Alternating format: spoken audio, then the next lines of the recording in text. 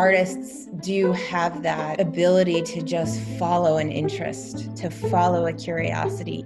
They know how to sort of find that next step forward in whatever the project is. And I think that's a difference where doctors can really learn from artists. Hello, and welcome to Art Goes On, a podcast featuring art people on how they keep the art world running. Here, they will share their vision of the present and a glimpse of the future. I'm your host, Pierre de Montesquieu, recording from Paris, France, so please, pardon my English.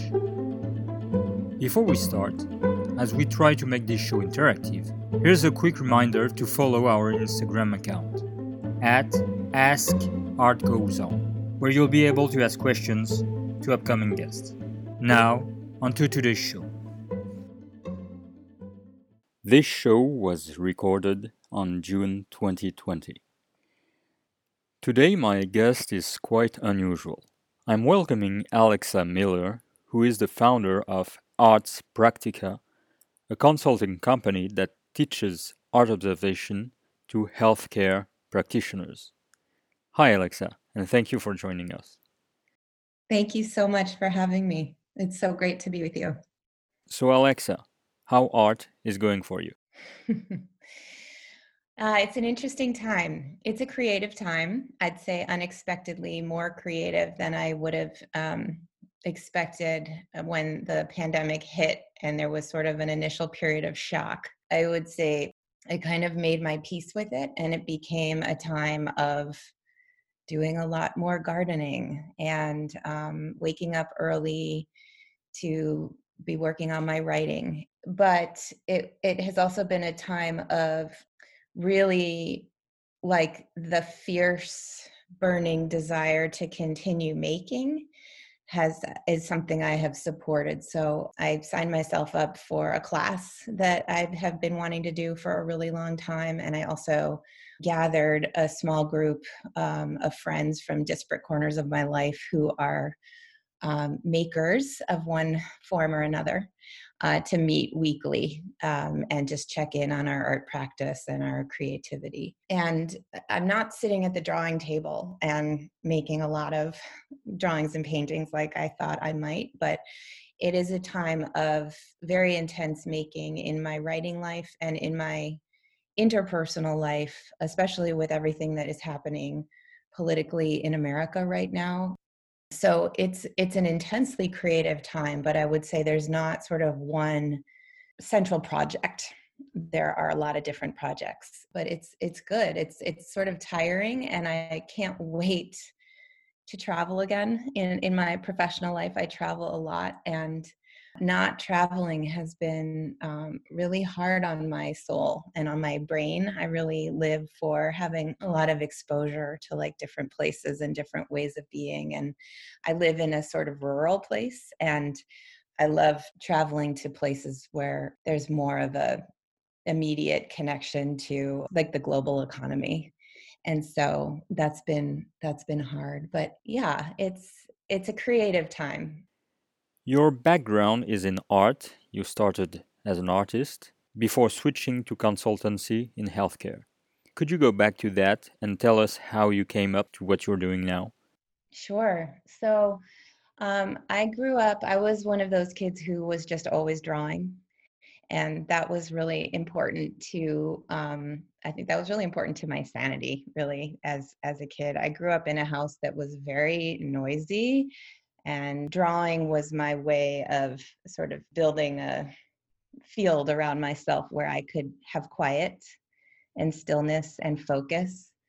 And it also, I was really lucky. I went to a really wonderful high school, and I had incredible art instruction at a young age. And very young, I got to the point where I could like really draw anything and learn observation drawing, making, spending hours every week just drawing something through deep looking and learning how to really see what is there, how to break it down, how to abstract it and represent it was a set of skills that I was focused on young. And even though I'm not engaged in a rigorous drawing and painting practice now, that skill set of being able to just look at what's there and look for structures and look at how to sort of simplify what I'm seeing is something I'm drawing on all the time. And that's a part of what I teach as well.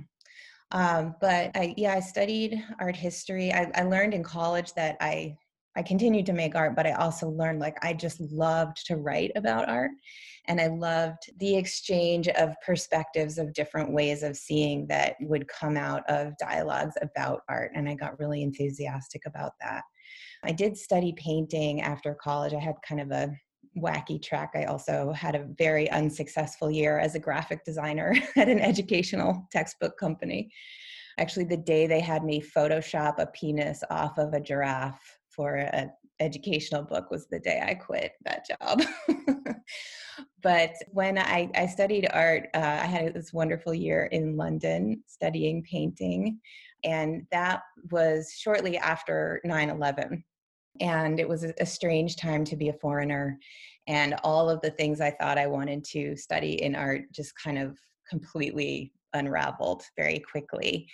And it was at that time I really started to focus on human resilience and our ability to adapt and to carry narratives within us and to see other narratives in others. So I started exploring that in a painting project, which brought me into the space between art and medicine because I began doing research on medical texts to inform my painting process. I was in London at the time, and there's a really incredible image archive and public health resource called the Wellcome Trust there. So I started doing a lot of research in their medical library. And that was when I realized I was very passionate about the medical learning process and how doctors see. And I was looking at all of these medical images, and I could notice that I could see a lot in the images simply as a artist with drawing training that was not like actually described in the text. And for me, it's sort of like connected back to a passion. One of my siblings was very badly misdiagnosed as a child, and it connected the dots back to like how if somebody had taken some time to see her more adequately and appropriately before making an inaccurate judgment, it would have been really life-changing for her and for our family.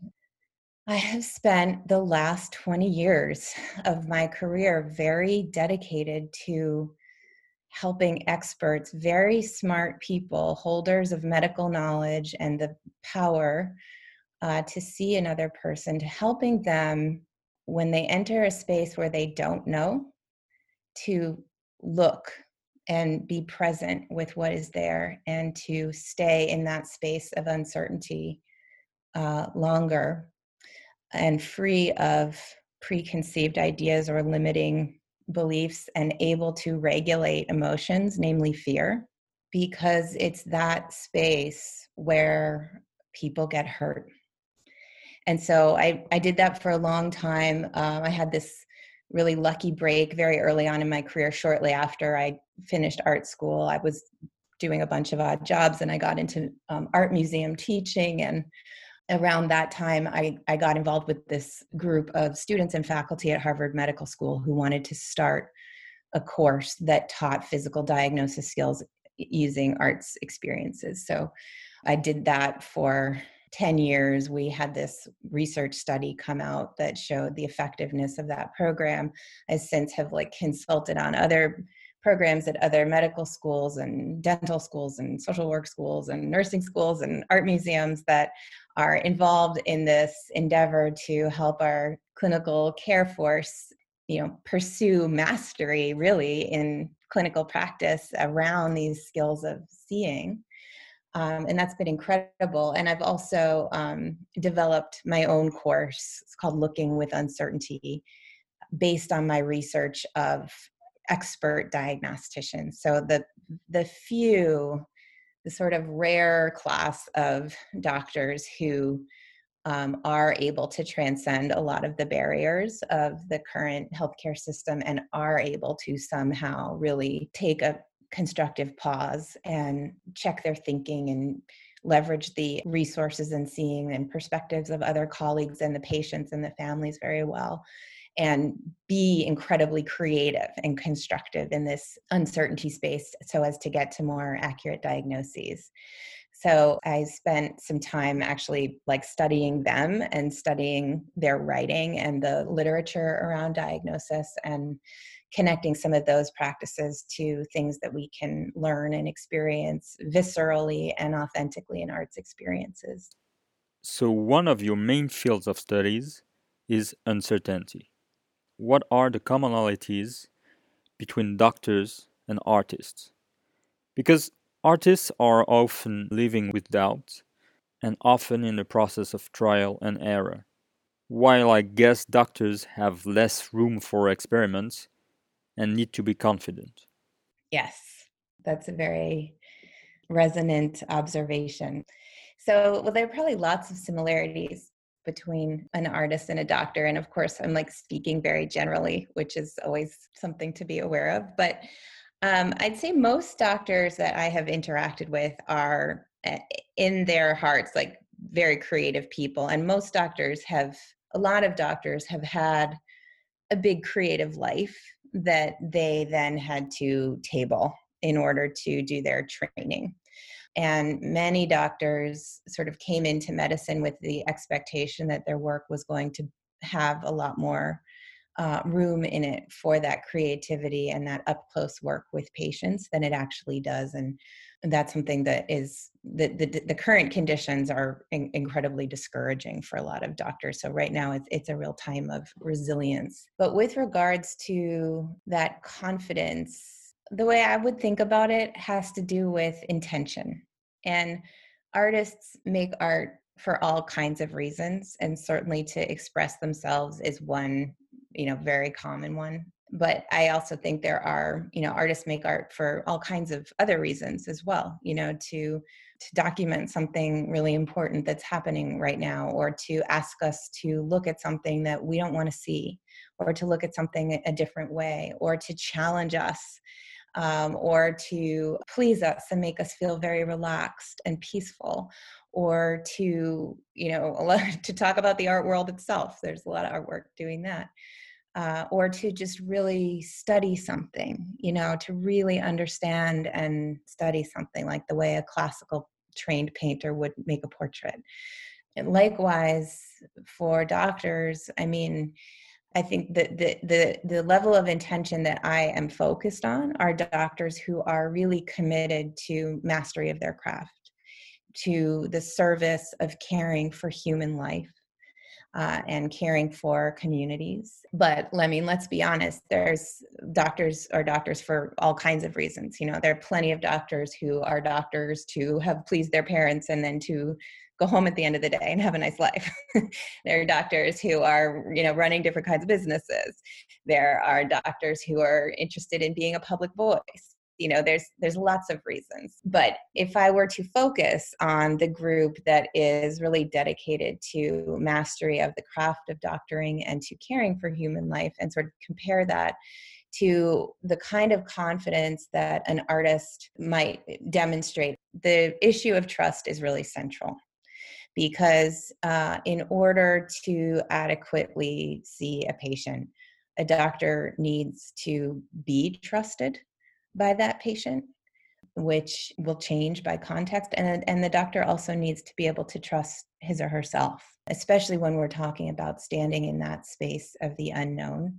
And so artists do have that, especially with regards to that self-trust and that ability to just follow an interest, to follow a curiosity, even when the rest of society is telling you you are crazy, or it doesn't make sense, and or even that you yourself don't even understand, but you're called to it and you're following it. Artists do that really, really well, and that is probably one of the things that's like rolled into the training of an artist, is they know how to sort of find that next step forward in whatever the project is. And I think that's a difference where doctors can really learn from artists. There are so many cases where a doctor hits the edge of their knowledge and they don't know, you know, and it's like a wall.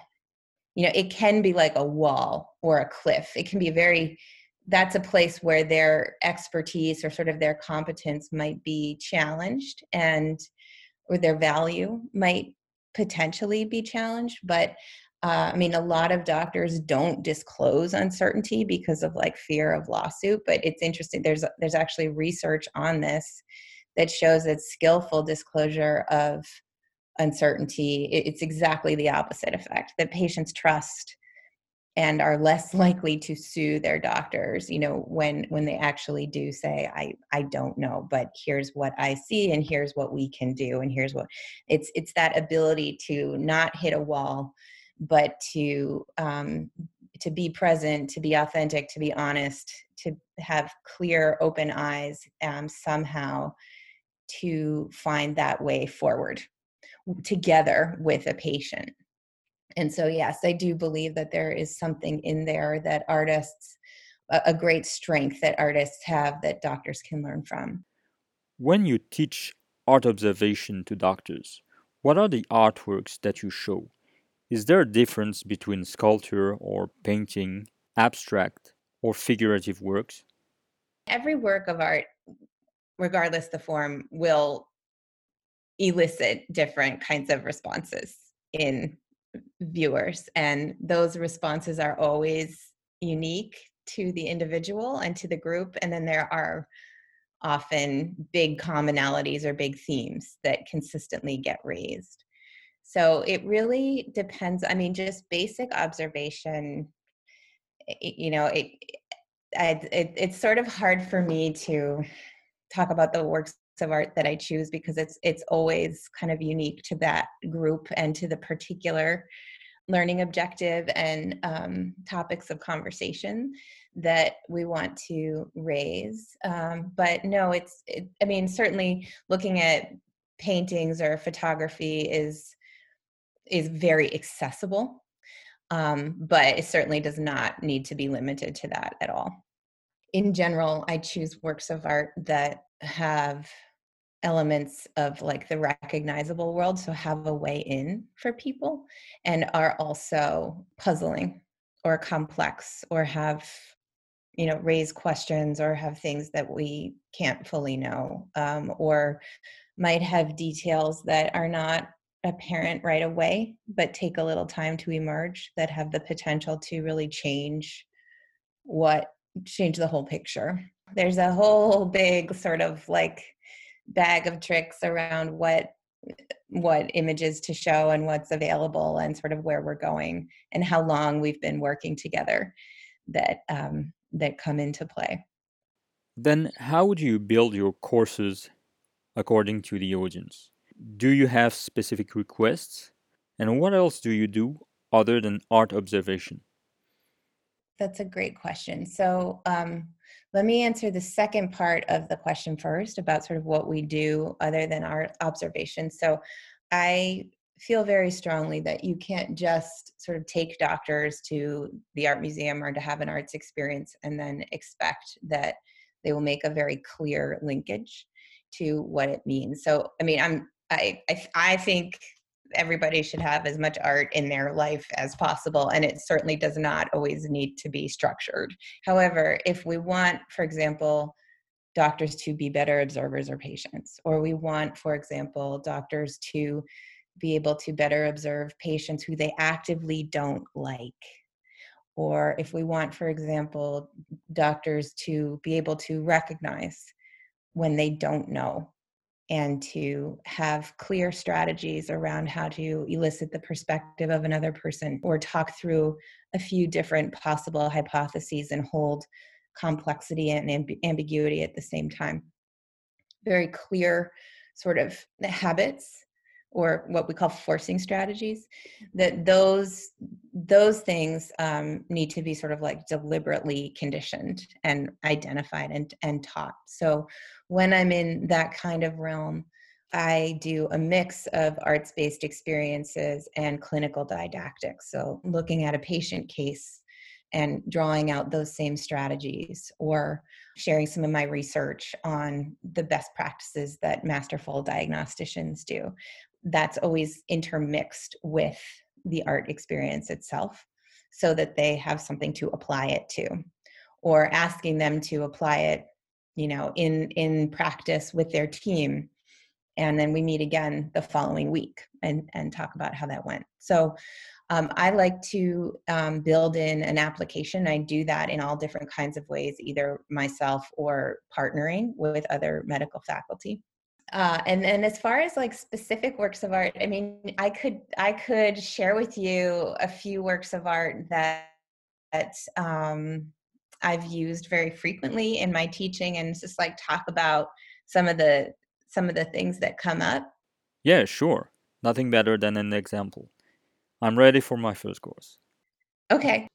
Since we were just talking about how it's important to my teaching to make a clear linkage between a work of art and what comes up in a work of art in a clinical case, so why don't we start with the Frida Kahlo painting, the portrait, self-portrait with Dr. Farrell. So that's an image that I've used a lot over the years, and there's so much to love about it because it's at the same time, it comes across as like a very clear, linear, almost like an illustration. And at the same time, it's so puzzling. It's like a very contained, she herself as a painter has been very contained sort of in her treatment of form and space and the topic, and it's at the same time sort of dealing with very raw, visceral experience of pain and her health journey. The other reason I love to choose Frida Kahlo's work is that usually with any given group, some people in the group will be able to immediately recognize, oh, that's Frida Kahlo because her work is so popular. We see her image on handbags, and there's a lot of Frida Kahlo memes, and she painted herself so frequently. So her work is like somewhat in like the popular consciousness. And then there's also always people who haven't heard of her, haven't seen her work before. So automatically it sets up a difference in background knowledge and people recognizing what they think they know. And art is a space of examining what we think we know, which is something that's really important for doctors to be doing at all times, and is one of the sort of dangers of medical knowledge, medical training. Knowledge is often treated like facts, like here's what's already known. But the truth is, our knowledge, especially about human life and disease and the many ways in which it expresses, it's always changing. And it's a lot less set than we often think it is. And it's important for doctors to recognize that, especially when they are looking at human beings with very idiosyncratic expressions of disease. And most of the phenotypes that they have learned on is like a really limited section of the population. So that habit of questioning what we think we know is really important for doctors in the art of diagnosis and in general, how we treat people. So I'll tell you a story about a conversation with a group I had where that very issue was raised. So I put this picture up, and it was a mixed group. It was adult learners. It was a medical education group, so it was all medical faculty, but they were across really different domains in medicine. There were dental educators. There were, residency directors. There was somebody from biotech. It was quite a mixed group. But immediately, the first comment made, somebody referred to the man in the wheelchair. So, and I could feel this like ripple of like cringe go through the group of, and even in myself, like people who know that, no, this is not a man, this is a woman, this is an artist, Frida Kahlo. But this person raised the issue of like the masculinity that we see presented in this picture. And so I just fielded the question. I use a teaching method called visual thinking strategies, which is an awesome method for leading a group through an open-ended discussion that is always going to be evidence-based. So I just simply fielded the comment according to the process. And I said, what do we're looking at a figure appears to be possibly a man in a wheelchair. What do you see that makes you say it might be a man? And so we explored that. And then somebody else came in and said, well, I think I actually know something about this painting or this artist. I think it's a woman. I think it's Frida Kahlo. The group totally worked it out, and we kept going. We didn't get hung up on if it's a man or a woman, but that seed had been planted that then allowed us to kind of, just open up this discussion around how she painted herself and the sort of fearlessness in putting the unibrow in, and the boldness of the hair and the strength, and these sort of masculine qualities that might not have come up if somebody who had known all about Frida might not have suggested. As the conversation went on, we explored a lot of different things. One of the things that groups always touch on is what is she holding in her hand? And right, it's this incredible shape that's part painter's palette and part anatomical heart, her heart outside of her body, in her hand. Now, Frida Kahlo, she went through hell. She was in a bus accident. She had a pole go through her vagina and impale her insides. She had multiple surgeries, a broken pelvis. She couldn't have children. She was deeply brokenhearted about it. She made art all the way through, was a passionate person living in a lot of pain. And there's something about the way in which she's cradling that heart and at the same time staying resolute and calm that just is humbling. But our conversation went on. We talked about, who is that person in the portrait? We've got sort of a picture within a picture and these different worlds. And there's this resemblance between who's in the portrait and her. And at the same time, they're different sizes. They're actually painted in different ways. What's the relationship between them? And then at the end of the conversation, the same person who had made the comment about her being a man at the beginning, who was now, an expert with 20 minutes of rigorous engagement with this work under her belt. She said, and she's a clinician, keep in mind. She said, when I look at the way she's seated in that wheelchair, she looks so strong and upright. I just don't even think she needs the wheelchair. When I look at that person as if they're a patient, I just think that person is not sick. And I will always remember that moment because I know a lot about Frida Kahlo. I wouldn't call myself an expert by any stretch of the imagination, but I've learned a lot about her in art history classes and over the years and working in museums. I would never question, does Frida Kahlo need a wheelchair? Because of my expertise, I have a blind spot there. And when that non-expert made that comment, I was like, oh my God, she's totally right. And it expanded my sense of Frida Kahlo as a person and as an artist. I love it that she painted herself that way and that could be recognized. And so when I think about that anecdote, it relates really beautifully. I mean, there are plenty of stories in medicine. And this is something that very seasoned clinicians, when they teach, they advocate for their students to be aware of, to not let the blind spots of your expertise cloud your judgment. So I have a story about that from a colleague at the University of Minnesota who's a pediatrician. And this is I'm going to read from I have it in front of me, but it's something he sent me just along this line. Seeing an elderly woman patient who had tonsilloid cancer, and she'd had previous radiation to her throat. And she came in because she had difficulty swallowing, and he was just convinced it was due to the radiation, just irritation. And so she'd had a feeding tube, and it all lined up. It made perfect sense as to why she might have difficulty swallowing.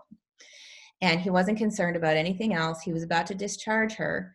And then a dental resident who happened to be rotating in sort of quietly came up to him and said, I just sat with her and I asked her about her difficulty swallowing. And it started before she had the cancer. And he asked how he had found that out. And he said he simply noticed that her eyes were dry. And he just asked her about that. And it turned out that the difficulty swallowing came about right around the same time as the dryness of her eyes began. All of which was before the cancer had begun. And so it turned out that she had a collection of symptoms that were for an autoimmune disease that had been gone undiagnosed called scleroderma. And they wouldn't have tapped that it just simply took a non-expert who was curious and noticed one thing and asked about it for that to be revealed. And so for me, that's like the medical parallel of Frida Kahlo not needing a wheelchair. And just the last thing on that is that, medicine is a space in which knowledge is king. It really organizes the hierarchy and who is deemed smart and knowledgeable and not, and sort of who gets to contribute meaning to a situation and who doesn't.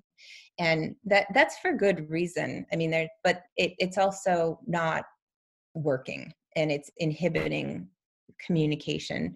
And there's like a need to sort of be able to transcend and work within the structures of the hierarchy to actually be able to share what people see and know. And when that can't happen, when that's too blocked, the situations can become quickly very dangerous.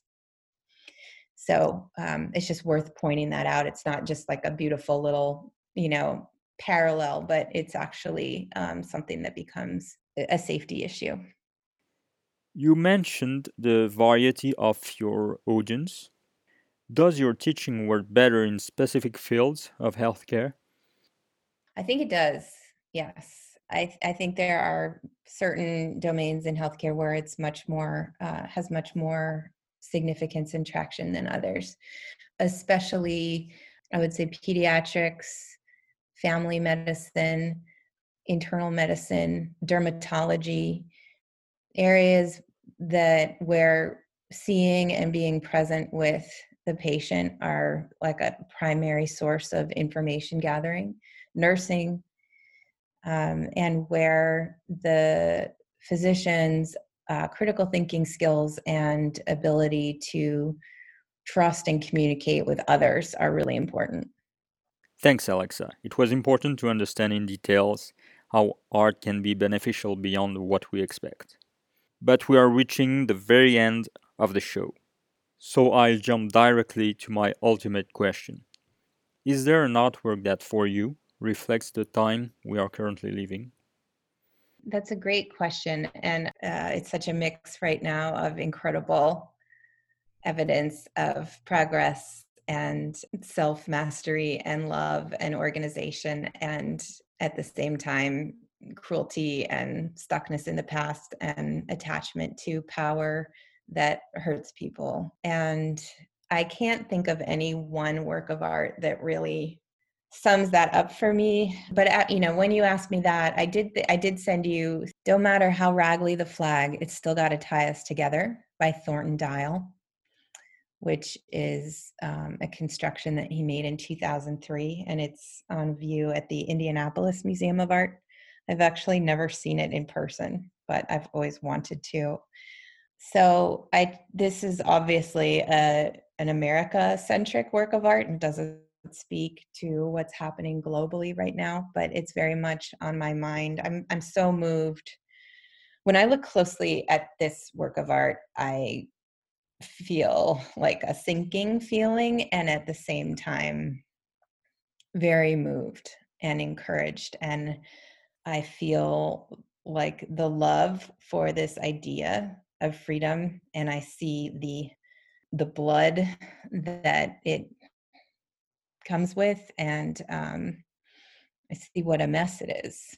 And it's also something that we all deeply love and crave, and is ostensibly what this country is about, and it's our work to actualize it on that promise. And that is deeply painful work that could tear us apart, and we have to find it in ourselves to allow it to bring us together. And so for me, this work is like a very visceral representation of how brutal and deep and messy that is, and also how loving and really our only choice that is. So that speaks to me very deeply right now. Alexa, thank you so much for opening up this way and for bringing another perspective on art. We wish you all the best. Thank you so much, Pierre, and thank you for your questions, and I wish you well as well. Bye, Alexa. Bye-bye, Pierre. Thank you for listening to this episode of Art Goes On. If you liked what you heard, feel free to follow and share the show on Apple, Google Podcast, Spotify, or on YouTube. Leave a rating or review to help people find the show. Thanks again.